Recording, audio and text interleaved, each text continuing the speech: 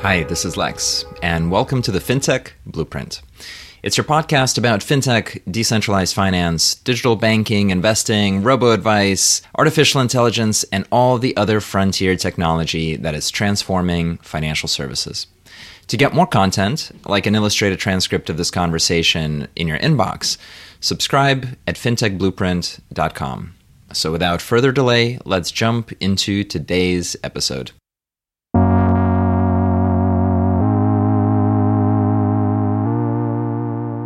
Hi, everybody, and welcome to today's podcast session. I'm super excited to have with us Matt Bivons, who is the founder and CEO at Canopy. Canopy is a modern digital lending company, and I'm so excited to learn more about it, as well as what's happening in that market more broadly.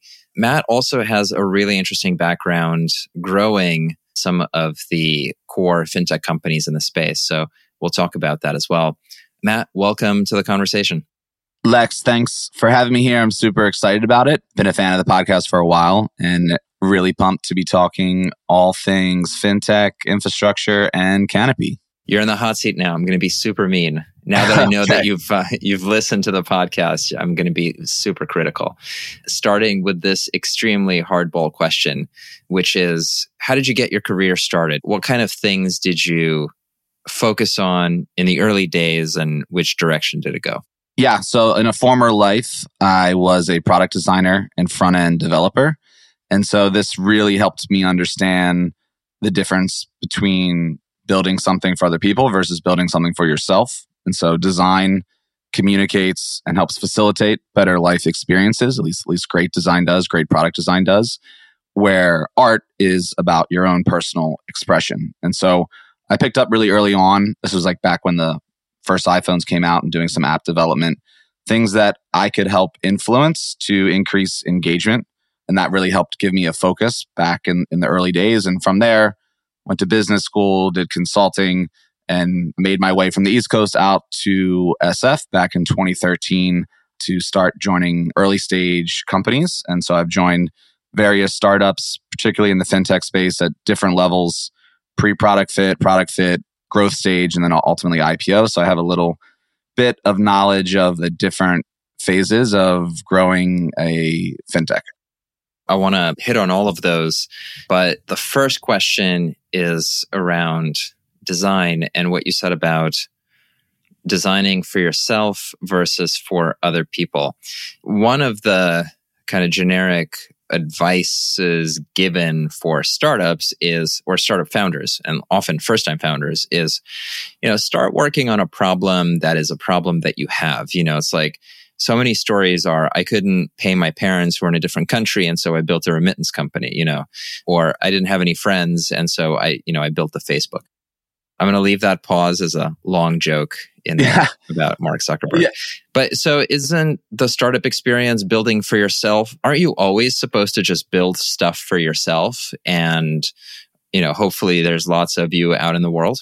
Yeah, I think there's partial truth to that for sure. I mean, for me, it was a personal pain point at several fintechs that ultimately gave me the courage to take the risk to start Canopy. Seeing the same problem again and again in different stages of fintech helped me understand that there wasn't really any flexibility or personalization when it came to systems of record and ledgering.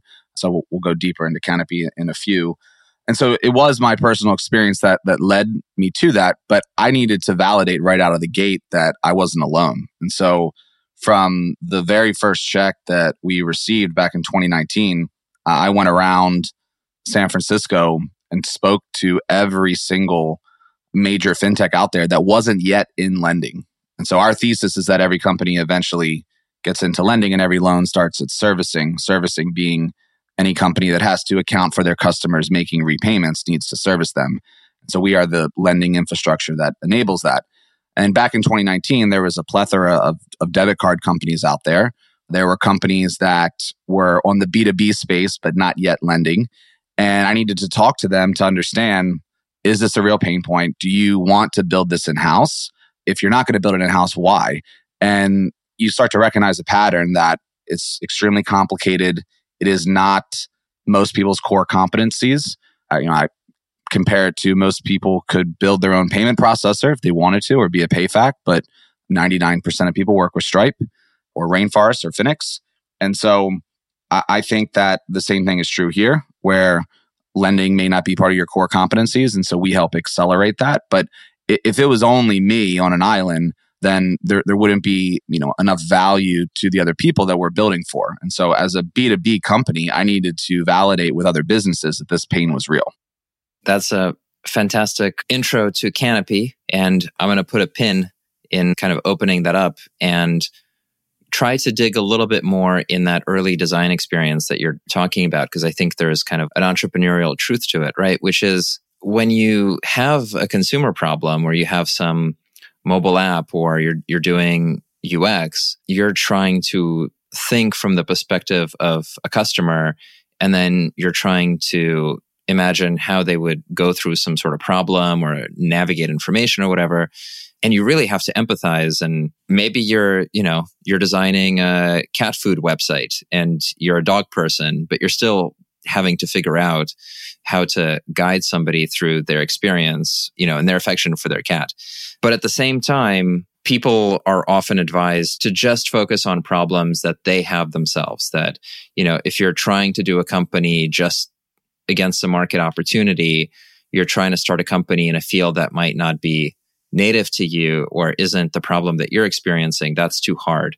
So I guess I was really curious about your description of your product design training as thinking about solving other people's problems. Like, in a very broad sense, how do you square focusing on your own problems versus those of, what would be a customer or some particular persona that you're looking at from a marketing perspective? Really great question. And also incredibly random example with the cat food website. So I'm going to note that as well. You never know. You never know. I've designed some weird stuff, man. You never know. So look, I think that great companies, great founders have to balance this fine line between resiliency and stubbornness. And so whether you're B2C or B2B, you as a founder have a mission statement, you have a vision, you have conviction in it. And ours hasn't changed in the last 4 years. But over time, you navigate and evolve based on customer feedback of who you're selling to. And sometimes you might have the wrong profile of the individual you're selling to. And what you're making, they don't care about. YC has a really great slogan, which is make something people want. And that it's better to have a handful of people that love you versus thousands of people that like you. Now, that is much, much easier said than done. It's an incredibly hard thing to do. It kind of goes back to the vitamin painkiller analogy. If you're just making something that people take every day and they don't really know if it's good for them or not, you're not actually solving something. And so the way that I asked this at when I was starting Canopy, because I felt pre-product fit in my former startups, my former past lives, which is that if we didn't exist, would people be okay? And for Canopy, I fundamentally believe that the world is better with us in it because we're creating safer, more transparent, personalized financial products for both FIs and fintechs and those that are embedding it into their own product. Because at the heart of it, servicing is around customer service. It's around engagement. If you care about your end customers, you want to service them. And if you're dealing with financial products, you need an accurate and precise rules and policy engine. And that's what Canopy provides. And so it's always been about balancing the conviction that I've had in the pain points that I've dealt with in the past, while also listening to customers and adapting along the way. The interesting thing about B2B, and in our case, enterprise, is that we don't need to, we're not in a world of horses that we need to invent a car, right? That's much more the consumer end of things. Our customers tell us exactly what the problem is. Now, the hard part is that every customer has a slight different variation of this, and we have to recognize with a pattern and create enough configurable platform layer around it so that we're not incredibly fragmented when we implement. But in the business space, if you just talk to people, and it's funny, like this sounds so obvious, but people don't do it all the time. So I spend a lot of time talking with our customers, our prospects, and understanding and validating, are the things that we're building, are they actually going to use it? Do they need it? Do they care about it? Got it. Okay. So some of those issues you kind of started facing early on in your career. Can you talk about some of the experiences you had in other fintech companies? Like what brought you to Earnest and to GreenSky, and what kind of skill set did you develop there? Pre-Earnest, I was at a small YC company. I joined as the fourth or fifth employee to head up product, data, and design, which is now called growth. But at the time, it was a combination of all three of those in your job title, which seemed kind of random. But my job was to grow the revenue of the company through product and technology and acquisition.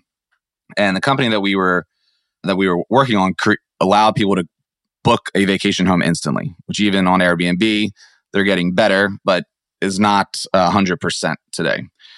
And in order to book a home instantly, you need to deal with real-time payments and payment infrastructure. And so I got to see on the back end how complicated this was. This was almost pre-Stripe, or Stripe was very, very nascent at the time. And I just fell in love with how difficult that was, and how on the front end, the user might see a beautiful site with properties to book, but to actually make all of that come true, it's incredibly difficult on the back end with money movement. And so that was really where I cut my teeth on fintech. After that company was acqui-hired, I went on to join Earnest. I had student loans. I looked at Earnest and SoFi. Both were in the student loan refi space. And I really valued the people and the culture at Earnest, and what their mission was to democratize financial services through data. And we started out with personal loans, went into student loans. But the goal there was to connect all of these products that a individual needs at the moment that they need them seamlessly.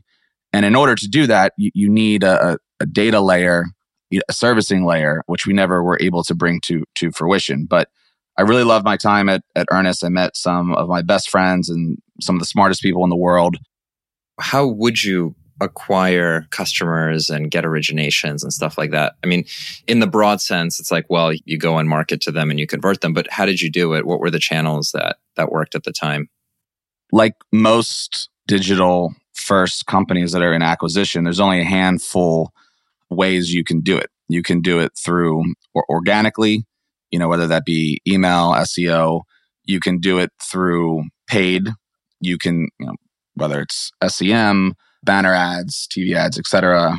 You can do it through referrals, so word of mouth, viral loops, and you can do it through partnerships. And so we use a varying degree of those strategies together to ensure that we had a good mix of our acquisition channels, because there is a limit to certain acquisition channels. At the time, there was a few really big referral sites. One was called Student Loan Hero that drove a lot of traffic for us. And student loans back in 2015, 2016, interest rates were incredibly high for your original student loan. And so to refi at half that rate, and then for Earnest, we gave the flexibility to switch between fixed and variable rates and to choose non-traditional terms. And this was an important point that I learned, which I pulled forward into Canopy, which is that the majority of people want a non-standard term. And the way you get to a non-standard term is at Earnest, we enabled people to either pick their year that they wanted. They want a 10-year loan, 15-year loan, 7-year loan. Do they want a particular interest rate, which changed the term, or do they want to optimize for the payment amount, which changed both interest rate and term? And people wanted a variety of things. It reminds me of a Malcolm Gladwell talk around spaghetti sauces. Like there used to just be one type of spaghetti sauce, and now there's a lot. And it's because people want choice. They want to, some people want the basil pesto sauce. Some people want chunky tomato. Same thing is true with financial products. Just like cats and cat Just like food, Exactly. I wanted to throw a random chicken. Exactly. I want to throw a random reference in there to go us forward. Even today, most financial products are a commodity.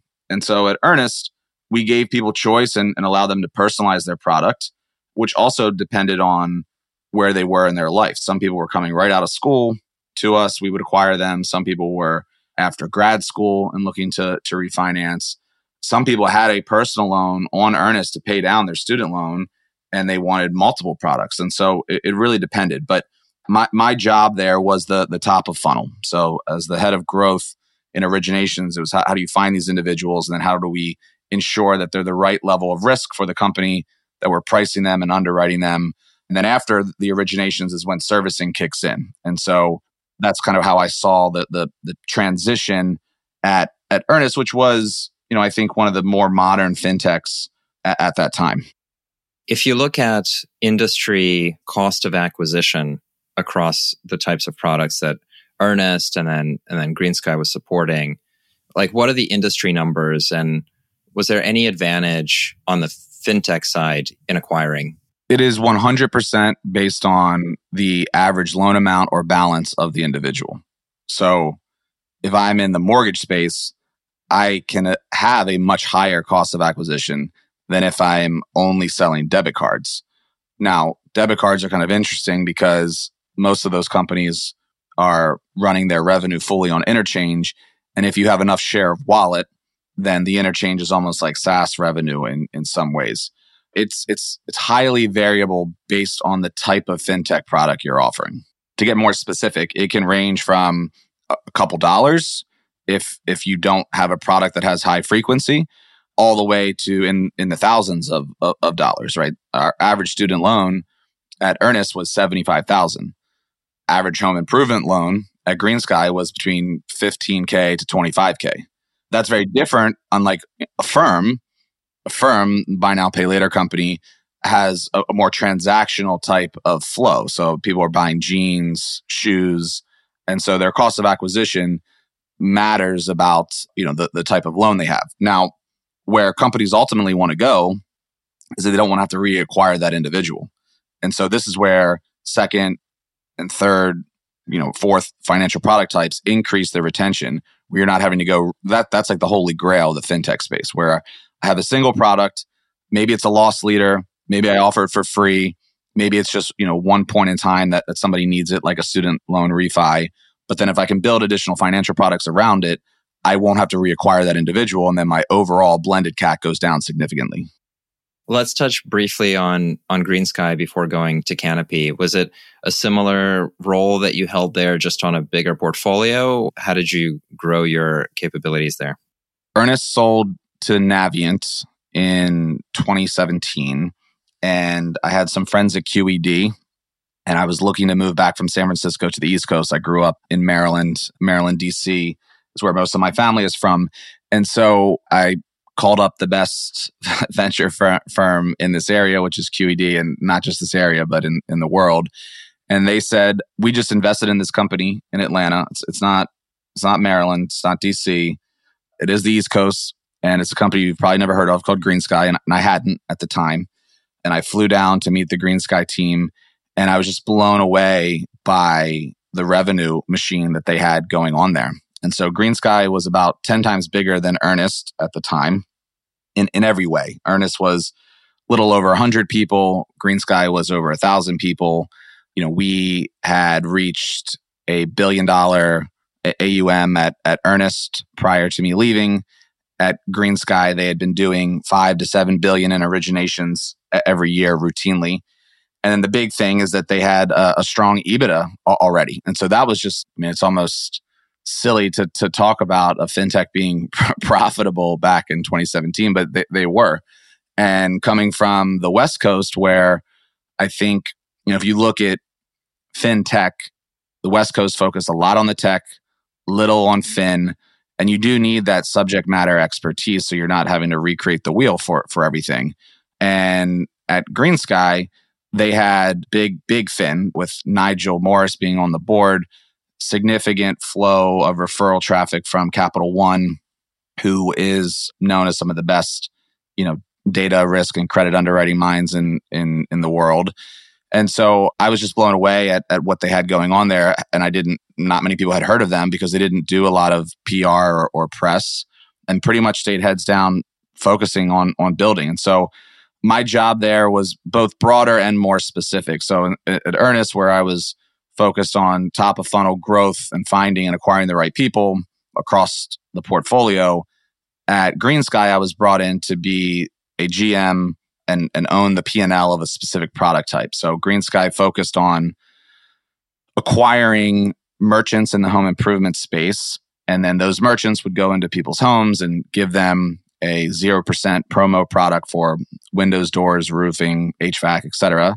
And then those consumers would pay back to Green Sky. Green Sky would sell the loans to the bank. So it was kind of a trifecta of merchant, consumer, homeowner, bank. I was there to flip that around and more or less build a thumbtack for the existing Green Sky customers to promote our merchants to them.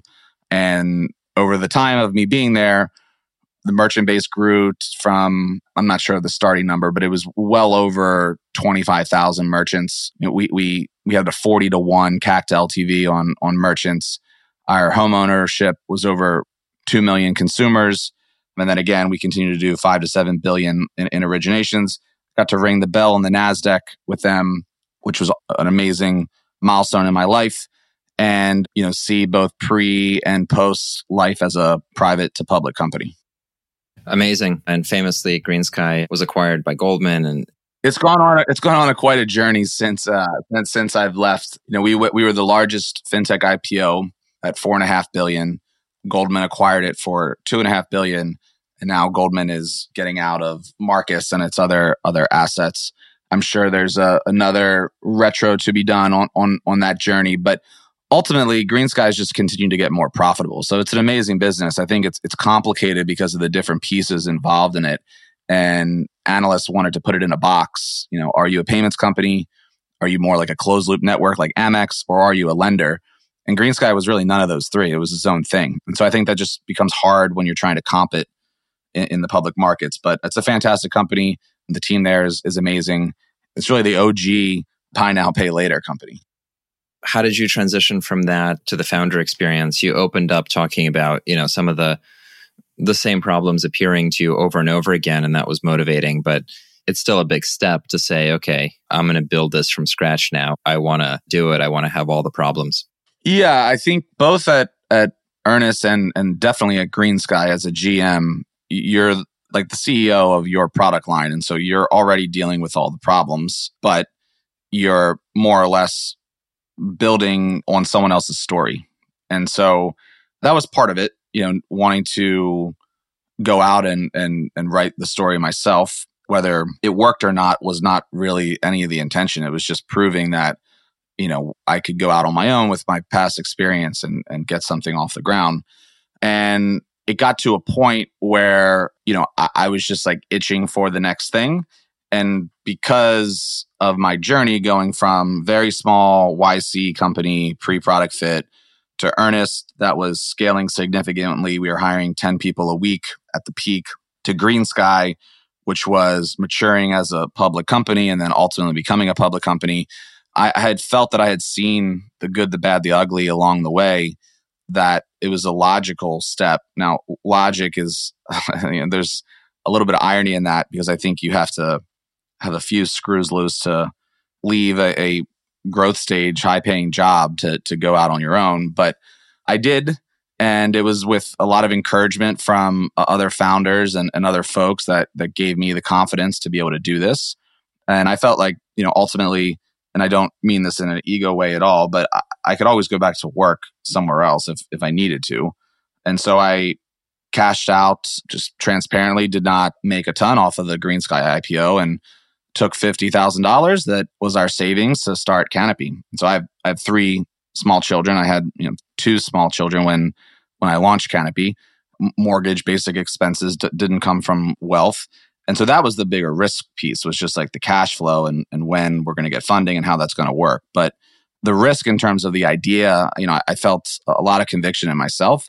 And that was sort of the prequel to what gave me the bravery to step out on my own. And then I can go into like what the original idea was, and we actually pivoted into what we are now. But it took a lot of friends of mine and my network telling me like, it's time. You have good friends that are excited to see you suffer.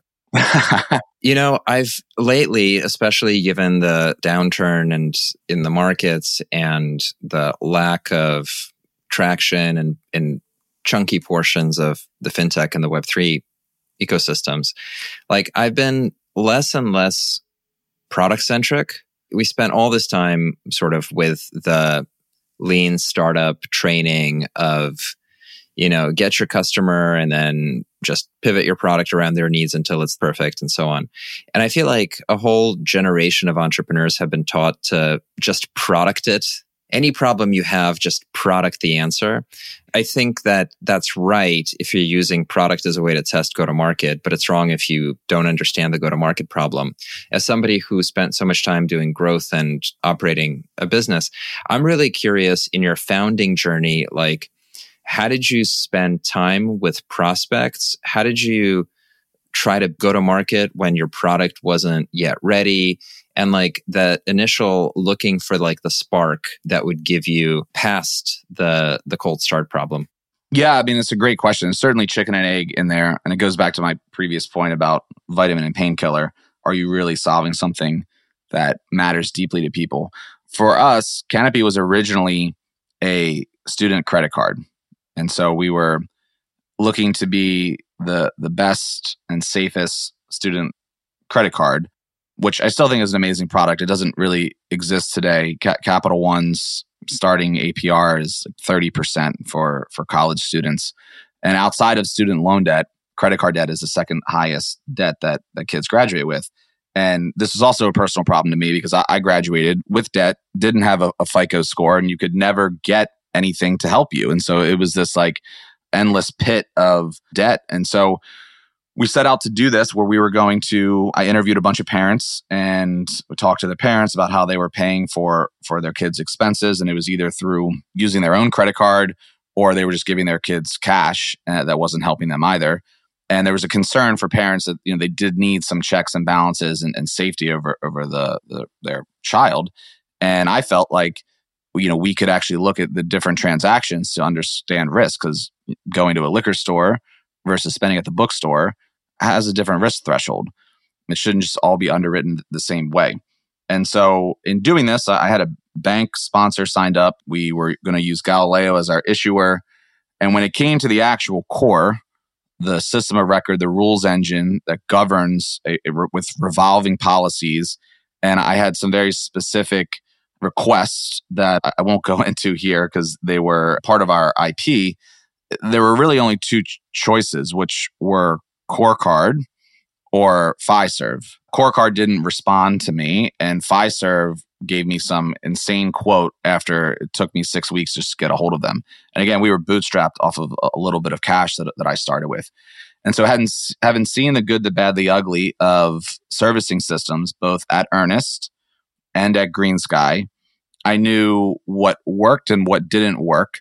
And it's a pretty, back office, like very, very niche thing that, again, in my case, like I saw repeatedly that everybody needed it. Nobody really wanted to do it.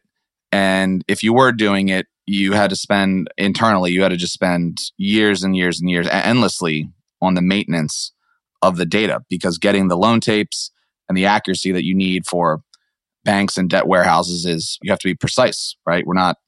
It's not selling t-shirts. You're moving people's money and it needs to be accurate to the penny. And no one could really give this to us. And so I felt like we could build this ourselves. And this is like, I guess maybe where I had high conviction, but it sounds kind of crazy that we could do it. In starting off this journey, a bunch of VCs rejected us. I was rejected from Y Combinator. This is where the stubbornness and resiliency comes in, which is there were signals in the market that were saying we couldn't do this with a seed funding. I think it can still be done, but we were looking to raise a couple $100,000. There's just no way that we could get a credit card off the ground for that, particularly compete with CAC on massive marketing budgets that Capital One has. And so I went back to the drawing board, really went through what we were doing, what was working, what was not working. And this is like, I think something that you have to do as a founder, where you're constantly doing a gut check of like checking in with yourself, with your prospects, with your platform, and starting to tinker there. And so for me, the system of record was always the hardest thing. The rules engine was always the hardest thing. And so towards the end of October in 2019, Money 2020 was coming up, and I reached out to a bunch of larger companies that were going to be there, Chris Britt from Chime, Johnson Cook from Greenlight, and wanted to see if I could set up meetings with them to ask them, are they going to get into lending? And that we had this rules engine that could help them. And we were very like prototype early days. But in meeting with them in person, I booked a ticket on a Friday for the shows on a Sunday using some of the last bits of savings I had.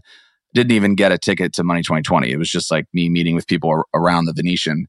And all of them said, yeah, we'd love to get an API to that. And so that was like, wow, okay, now there's something here because the market pull is instantly validating.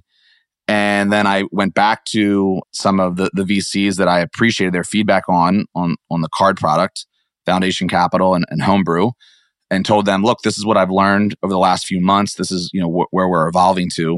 And they said, I can write a check for that. And so that's ultimately, we raised $3.5 million as our seed round at the end of 2019. And it came from this learning journey that matters just as much as the product velocity. It's what you're learning from it. Can you frame a little bit where you are now? What's the scale of the business? What are its sort of most adopted competencies and what kind of customers you have? So where Canopy is now, we are 4 years in. We just celebrated our 4th birthday. Our team is close to 50. We are a fully distributed, fully remote team. We've been that way from the beginning. Primarily engineering led. So we have about 30 engineers. We've scaled a lot. We raised $15 million Series A in 2021. And then we are just announcing an additional round of $15.2 million that we closed recently. All of our insiders were incredibly excited about our progress and our growth story, which, in the current times, many fintechs are struggling. Cost of capital is high. But when it comes to servicing and repayments, everybody needs repayments, whether it's the best of times or the worst of times. And so we've refined our product and our ICP significantly. We handle, touching on the ICP, anyone that is launching a complex lending product that has mature lending expertise, that wants to be multi-product. So they're not just looking for a single product, but they have a vision of a multi-product world and has some tech in-house to work with an API first company. That's really our sweet spot. Now, that falls both to B2C and B2B. However, we've seen just tremendous growth on the commercial lending side. So Canopy can support really any type of unsecured product, revolving cards, charge cards, debit cards. That can be both B2C and B2B. But we've doubled down on the commercial side with merchant cash advance, invoice factoring, working capital products being a major part of our growth this year. And so we crossed about 1 million API calls in April of 2021. We now do 20 million API calls a month. API calls should be a proxy for engagement. Most of our companies on our platform are either large established lenders or are embedded lenders, Flexport being one of them, Novo out of Miami, Bank Novo being another. So we work with players that, vertical SaaS, people that are offering lending products as a way to enhance the engagement and make additional revenue. That's really where we come into play. And so it's been an awesome 4 years. And I think ultimately we're really just getting started.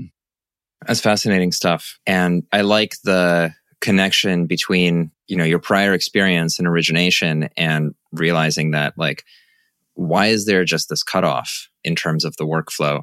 And as new people get into origination through often third parties, not having a modern solution is a huge gap. Yeah. I think, again, this is why most financial products are the same. The 3-year loan that Wells Fargo offers is the same as Bank of America, is the same as SoFi. And ultimately, it's similar bank cores underneath the covers, managing those rules, Fiserv, TSYS, FIS, Jack Henry. But the borrower wants something different. They might want a non-traditional loan. And if you're a merchant and you're looking for working capital, your working capital needs are going to vary based on the type of product you're selling. And so you need a highly flexible, configurable platform that offers daily payments, 7-day cycles, 30-day cycles, the ability to have multiple loans rolled under one account. Kabbage was kind of the modern solution for some time. And that company, prior to Amex buying it, is less than 10 years old. And so we see there being a very big blue ocean in the commercial lending working capital space, particularly where banks have not done a great job of utilizing the data that merchants give to be better at underwriting. So a fintech may never be able to compete with the cost of capital of a bank, but if they're looking at the invoices, if they're looking at the repayment schedules, companies like Arc, Stripe Capital, Toast is a really great example of someone that we look up to. They're doing this really, really well. You need a lending core that can help you accelerate not only the initial product you have, but across multiple product types. Yeah, totally makes sense. And you're bringing up Kabbage, like a sweet memory, Kabbage and OnDeck and their attempts to do integrations into the banks, and how much of life is good timing. And right now the market seems quite ready for what you've built. It's exactly a part of the new value chain. How do you see the evolution of the digital lending sector? Certainly your business, like what are you excited about? But also more broadly, like, is there a change in the market structure of this business?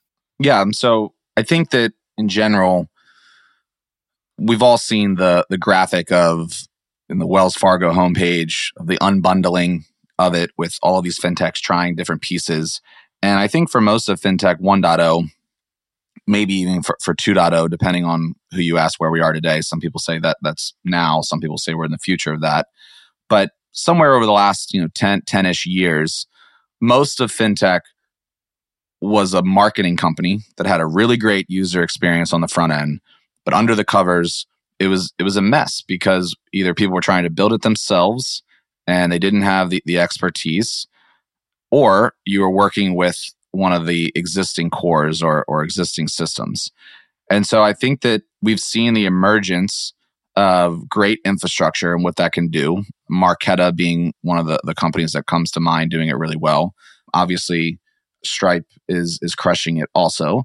And these companies enable people to focus on what they do best, right? And so instead of trying to be everything to everybody, which is what you kind of had to do in the early days of fintech because Canopy didn't exist, now, we can help companies focus on what they do best, which might be data, could be acquisition, could be user experience. And in the case of vertical SaaS providers, all of the things that, in that industry, whether it be healthcare, in the restaurant space, whether it be in the manufacturing space. Flexport is a global logistics company, right? But they're also an amazing lender with Canopy. And so despite some of the recent headlines there, lending is core to what they do because their suppliers need it, their merchants need it. And the same thing is true with really any other small business. If you run a small business, you have inventory, you need working capital. And so we see our solution being able to meet people where they are in a personalized, transparent, and safe way. And this should help more people get into lending where it's not just banks. And so I don't believe that, we need to sign, huge banks to win in the future. It's about helping anybody who believes in the high engagement and customer servicing vertical, right? DoorDash is a services you. Uber services you. When you're dealing with financial products, you need a system of record, the rules and policy engine to govern that in a fast and reliable way. And so that's what we do. And so I think, we're going to continue to help people become lenders. We're going to continue to embed Canopy in different verticals that may not seem like a lender, but they are, right? I mean, Peloton is effectively a lender. They just use Affirm to do it. And so that's really where I see the future. And I'm really, really excited about where we are. Again, interest rates will come down. We go through cycles. Valuations go up and down. But what matters is that we're staying focused on the long term, which is helping any operator be a better lender. And if you're a better lender, then you'll have better borrowers. Fascinating stuff. I really like that vision of the future. And I think it's a part of the stack that has been missing and is sorely needed. If we want our audience to learn more about you or about Canopy, where should they go? They should go to canopyservicing.com. They can follow me on LinkedIn. Canopy has a pretty big LinkedIn presence. We try to post thought leadership articles every week or so. And I obviously welcome people's feedback around some of the problems and challenges they're facing. Matt, that's fantastic. Thank you so much for joining us today. Thank you, Lex. Cheers. Hi, everyone. That's it for this week's episode of the FinTech Blueprint. For more technical deep dives into all things fintech and decentralized finance, check out fintechblueprint.com and grab a free subscription to the newsletter. This is Lex, and I'll see you next time.